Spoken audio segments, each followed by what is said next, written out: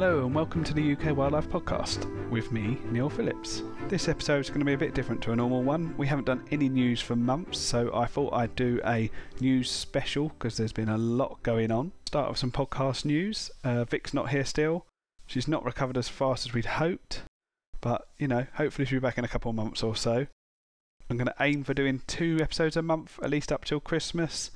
I've got some great guests lined up. I've spent hours and hours doing lots of research to make some other episodes on various species and wildlife topics, so that could be quite good, all things being well.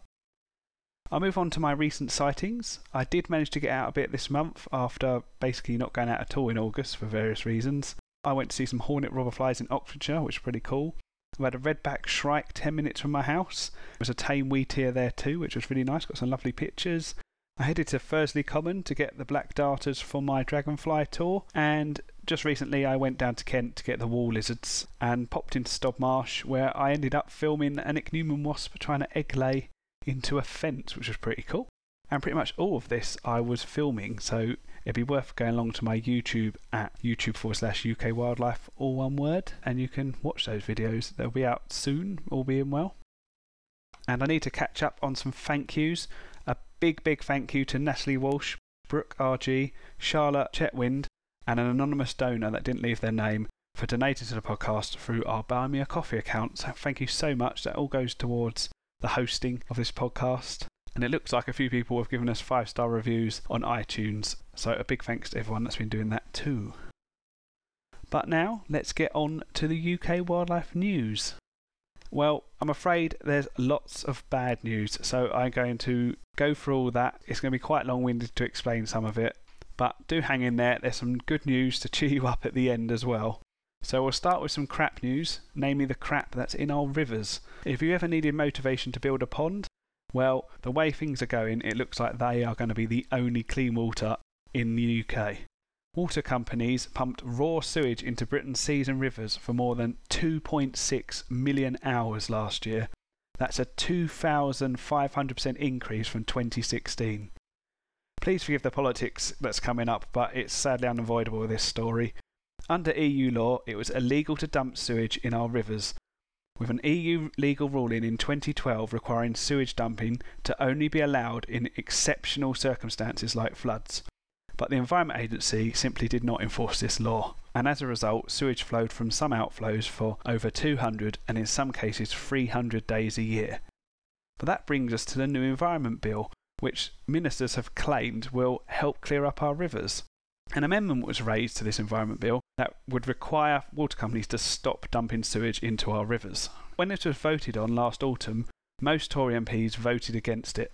This is what you may have seen with people saying MPs voted for sewage in our rivers, because effectively they didn't vote to stop the sewage that is increasingly going in there now. In the rain after the drought recently, the water companies released a lot of sewage which put the issue back in the news, and MPs reacted angrily when people started sharing they had voted for sewage in rivers.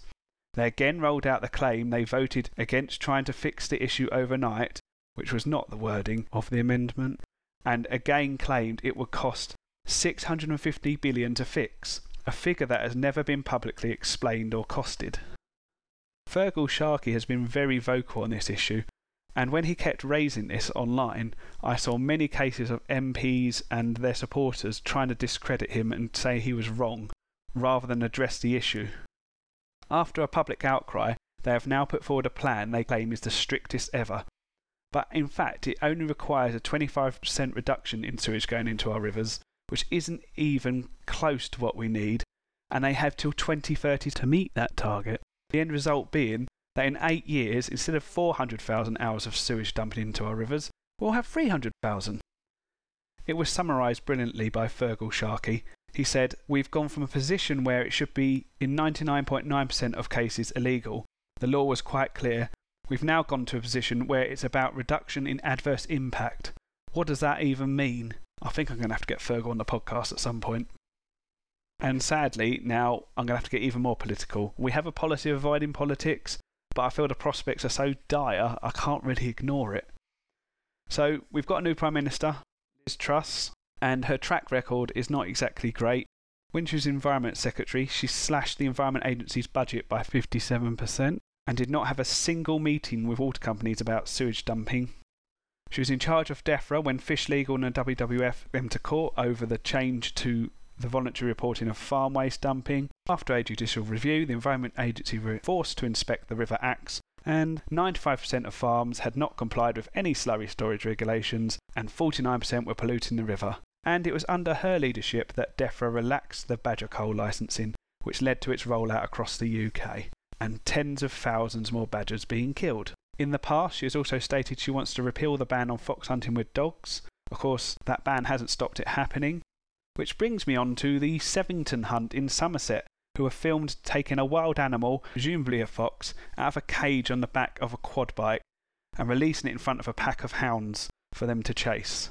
But back to our new government. We have a new Environment Secretary, whose first public appearance was to appear alongside the NFU talking about food security and farming, and not even mentioning the environment. And we have a new Environment Minister, Mark Spencer. Rather worryingly, he's been described by the outgoing Minister, Zac Goldsmith, as the biggest blocker of measures to protect nature, biodiversity and animal welfare. He will be our very own little Bolsonaro. Grim news for nature.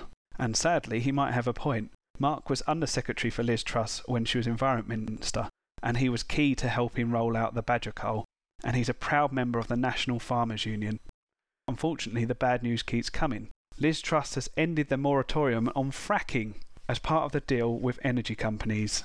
Fracking was stopped because there was earthquakes being caused and concerns about the environmental impact. In other countries there's been massive problems with water and air pollution, and when they did try it here near Blackpool it started causing earthquakes. The biggest joke of all is they've used the cost of living crisis as an excuse to reallow this, when some estimates are saying it's going to take 30 years to get the gas out of the shale deposits. And if we get every last bit of that, it's only going to be enough gas to fuel the UK for a year or so. That is not really going to help with fuel security, and it won't make our energy bills any cheaper because the price is determined by international market prices. But perhaps most worrying of all is the retaining EU law bill. They want to sunset the various EU laws that protected our wildlife and habitats and were transferred to UK law when we left the EU. Currently, all housing developments affecting European protected wetland sites need to be nutrient neutral, which means they must not add nitrogen or phosphate in a way that will affect the wetlands, which means they have to carry out mitigation or the development has to be changed so it won't. But developers are celebrating as Liz Truss has promised to get rid of this. It's really starting to look like most, if not all, the EU-based nature protections are for the chop. There is currently a requirement for councils to consider the impacts of recreational disturbance to any nearby woodland from new developments. This helps prevent damage and disruption to wildlife from the hundreds or thousands of people and their dogs and cats that will suddenly be appearing right next door to them and increasing footfall through their habitat. A few other laws have been highlighted as under threat. Most worryingly is the Habitats Directive. This ensures developments don't take place in areas of valuable habitats with vulnerable species and pushes these developments to areas that will be less damaging. There have been efforts to get rid of them in the past, but all reviews by the government found they worked and were effective. Despite this, the plan still seems to be to ditch them. Thankfully, many of these valuable habitats are protected by the UK SSSI designation, so at the moment they will have some sort of protection, though it should be noted that many SSSIs are in poor condition at the moment. There's also been announcements of things like investment zones and free ports with charter cities where corporations will be able to override and ignore planning and environmental regulation, and it's looking like these areas could cover valuable habitat in the Thames Estuary, the New Forest, the Isle of Wight and Dartmoor. It's all looking pretty terrible. We'll know more soon about the plans for this stuff. In fact, as I've been recording this episode, the HM Treasury has released an advert about the creation of investment zones with generous, targeted and time-limited tax cuts for businesses, liberalised planning rules to release more land for housing and commercial development, and reforms to increase the speed of delivering development. That releasing more land bit is particularly worrying. Land that is currently protected will be allowed to be built on. This has the potential to make the awful state our wildlife is in much, much worse. But we'll move on for now to our next story, which is some interesting science that was published last month. We've mentioned pheasants on this podcast many times in relation to their possible impacts on native species. Nick Baker mentioned a colony of high-brown fritillary going extinct on Dartmoor after mass releases started next to the colony's main stronghold, and it's also been mentioned by other guests on this podcast. There is a prevailing opinion among many herpetologists that releasing 40 to 60 million non-native pheasants and partridges each year, which has a biomass greater than all the wild birds in the UK, is having a negative effect on reptile populations, at least in some areas. Until now, though, there hasn't really been too much peer-reviewed science on this, but last month a study was published from Belgium. It was called The Impacts of Massive Releases of Pheasants on Squamates. Squamates is basically lizards and snakes. The authors were Eric Grattison and Julian Taymans. The study is in French, but I've used Google Translate to find out what they've said, and they handily released a summary in English, which I'm going to read in full now. The ring-necked pheasant is an introduced species in Europe. This bird, known to be a predator of reptiles, is the subject of various hunting practices with the aim of artificially increasing its numbers, including the massive release of farmed animals. We have studied the potential impacts of these massive releases on native squamates in Wallonia, Belgium. Our results suggest that lizards and snakes have disappeared from areas subject to massive pheasant releases.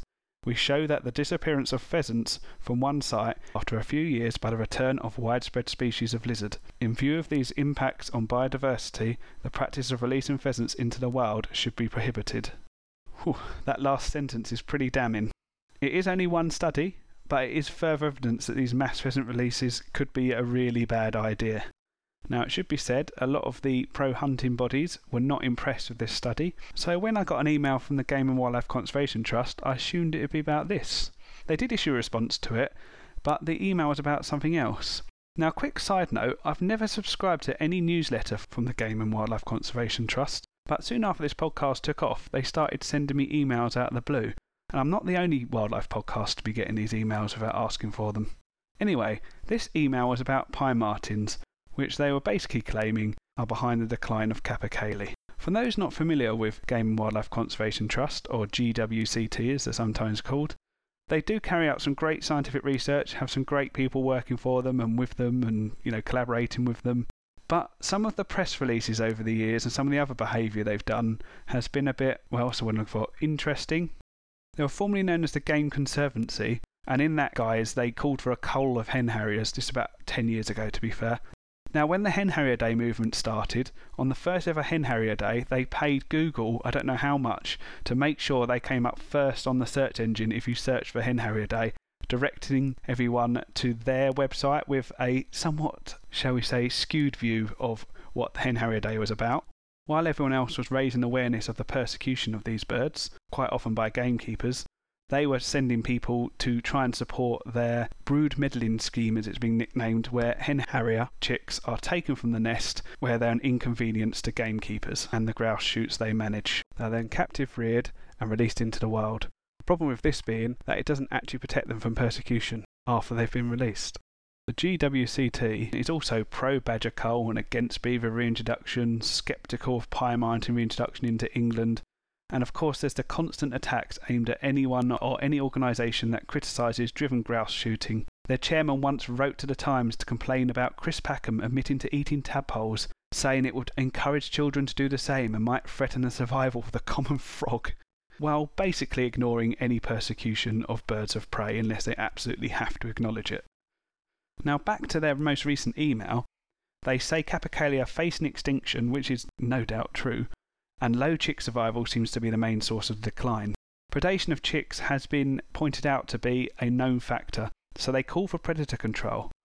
They say crows and foxes need to be culled, which, I'm not going to disagree with. Thanks to a whole bunch of factors, they're probably above natural levels, and the capercaillie are at unnaturally low levels, so that's going to cause conflict. But they also point the finger at pine martens and say they need to be relocated away from the woods with capercaillie.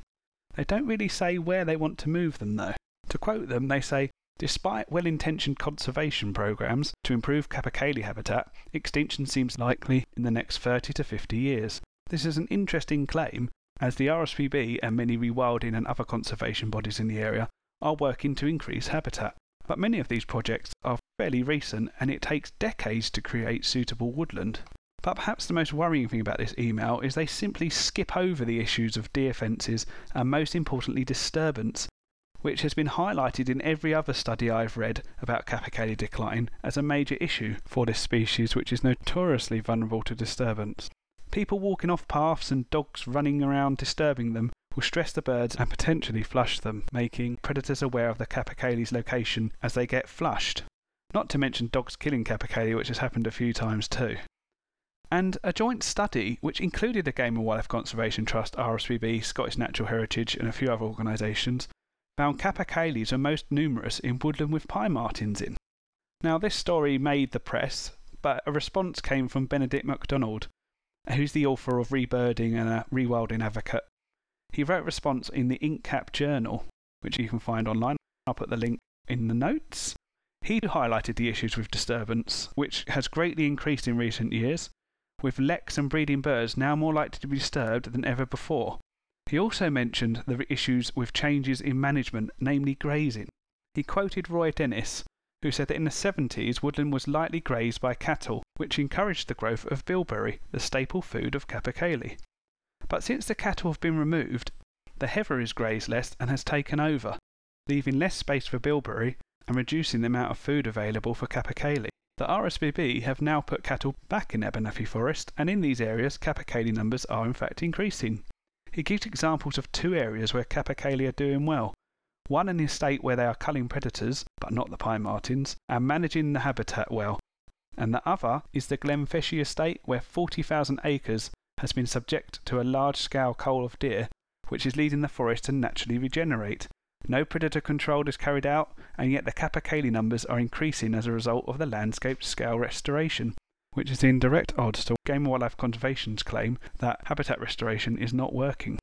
Now, if I put my super cynical hat on and go back to the email, when talking about pine martins, it says Nature Scott subsequently dismissed translocation on feasibility grounds, but failed to address the need for proven, immediately available alternatives to protect capercaillie broods. So they are calling for pine martins to be relocated, and yet in the same email they're admitting that it's not viable, and Nature Scott probably won't allow it, and then ask for viable alternatives.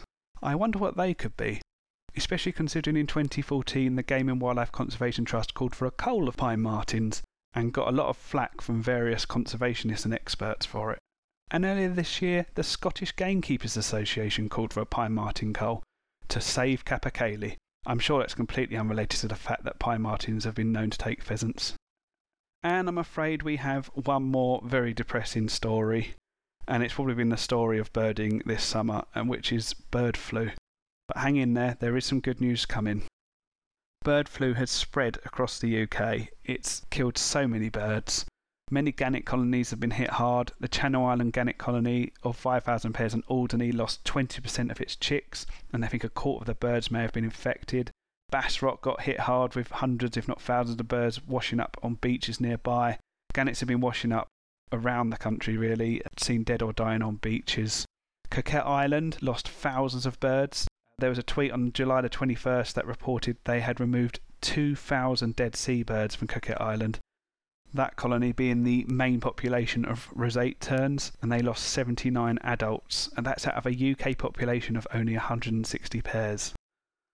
As dead birds started turning up across the UK, DEFRA would send out a team if it was a new area to test and see if they had spread there, but they wouldn't really do anything else after that, and they got a lot of criticism for this. The public was and still is advised to stay away from sick and dying birds. Wildlife rescues can't touch the birds, even if they're still alive, because they can't risk getting infected themselves. That's the people that are rescuing them. And of course they could then pass it on to the animals in their care. So just couldn't risk it. DEFRA, as we said, didn't do anything. And that meant that there was all these infected bodies and dying animals just lying around in the countryside. Predators and scavengers would come down and then they would get infected too. There was even a story about the laboratory that carries out all these tests, which due to underinvestment is in a deteriorated state and not fit for purpose. Despite bird flu being found in pheasants, DEFRA did not ban the import of them. In normal years, up to 80% of partridge production originates in France and at least 40% of pheasants. But due to the outbreaks in France, many of the birds were not legally allowed to be imported for 90 days under international import laws, which DEFRA were trying to work to get around rather than try and limit the imports and the risks from bird flu. Game birds are raised in cramped conditions before they're released, which is the ideal conditions for the spread of disease. It does seem the releases are down this year, but many shoots did manage to get stock, often from British breeders. In August, there was a call for a ban on the release of pheasants and partridge from the RSPB due to the risk of spreading bird flu to wild birds. This, of course, was ignored, and now pheasants in Cornwall, Cheshire and Norfolk have tested positive for the virus. There are unconfirmed reports of hundreds of pheasants that have died in Norfolk. Some were collected for testing, and all 6 of these pheasants that were tested came back positive for the virus. It is unclear how or when they caught the flu. Was it from wild birds or was it from other pheasants, and did it spread before or after they were released? However, the Game Farmers Association claimed all the evidence points to it being spread, and I quote, by seagulls.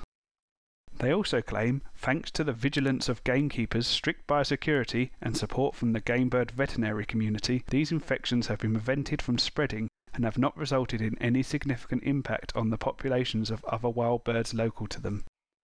I think the saddest thing about all this is that DEFRA have put a lot of effort into helping keep the game bird industry alive, negotiating with the EU to try and get imports sorted for this year and next year, while leaving infected wild birds just scattered across the UK, spreading the disease further.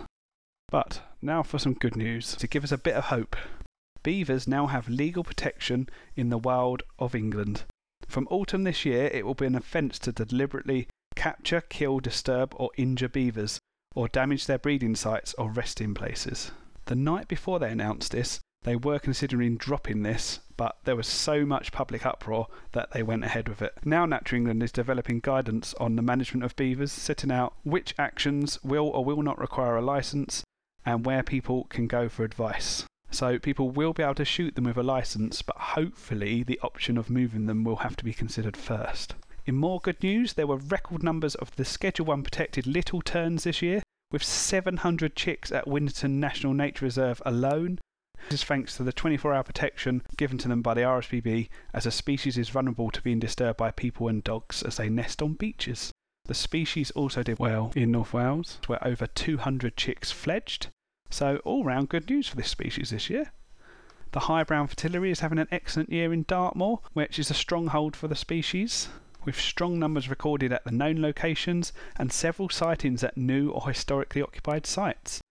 This is all due to hard work by local farmers and landowners, working with many organisations including the Butterfly Conservation Trust, Devon Wildlife Trust, National Trust, Dartmoor National Park and Natural England, all of which work together to manage the habitat for the species, and it is now classed only as endangered, which doesn't sound that good, but it's an improvement over the previous critically endangered classification. And butterflies are doing well in Kent as well. The Duke of Burgundy butterfly numbers are up to 534 butterflies spotted across the 13 colonies in the county. That is a 185% increase since the last recording year in 2020, and a huge increase from the 7 that were found in 2003 in Kent. So that's good news. Again, that is hard work from volunteers and staff managing the habitat and working closely with farmers and landowners to adapt their land management. And the large blue butterfly are now breeding at the highest levels for 150 years. Not bad for a species that had to be reintroduced after being declared extinct in 1979. Some more good news.